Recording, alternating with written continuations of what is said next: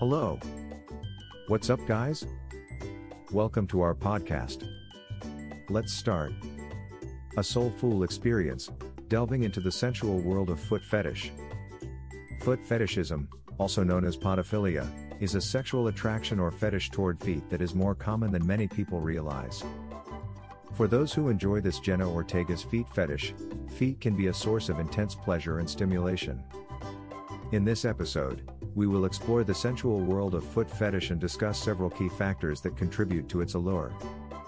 From the sensual appearance of feet to the intimacy and sensitivity they offer, we'll take a closer look at why feet hold such an appeal for those with a foot fetish.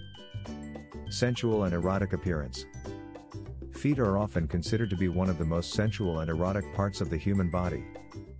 The skin's curves, arches, and softness can be highly enticing and pleasing to the eye. The sight of well-manicured and pedicured feet can be aesthetically pleasing and attractive to some people. Taboo nature of feet. Foot fetishism is often considered to be taboo or unconventional, which can add to its allure. The taboo nature of foot fetishism can also make it a more intimate and unique experience for those who enjoy it. Variety of stimuli. Feet offer a wide range of stimuli that those with a foot fetish can enjoy. It includes visual stimuli, such as the appearance of feet, and tactile stimuli, such as the feeling of being touched or massaged. Additionally, the smell and taste of feet can be a source of pleasure for some people.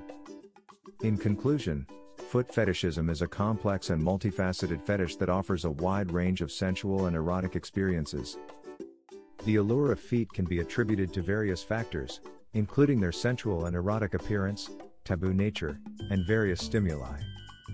While foot fetishism may not be widely accepted or understood, it can be a truly soulful experience for those who enjoy it.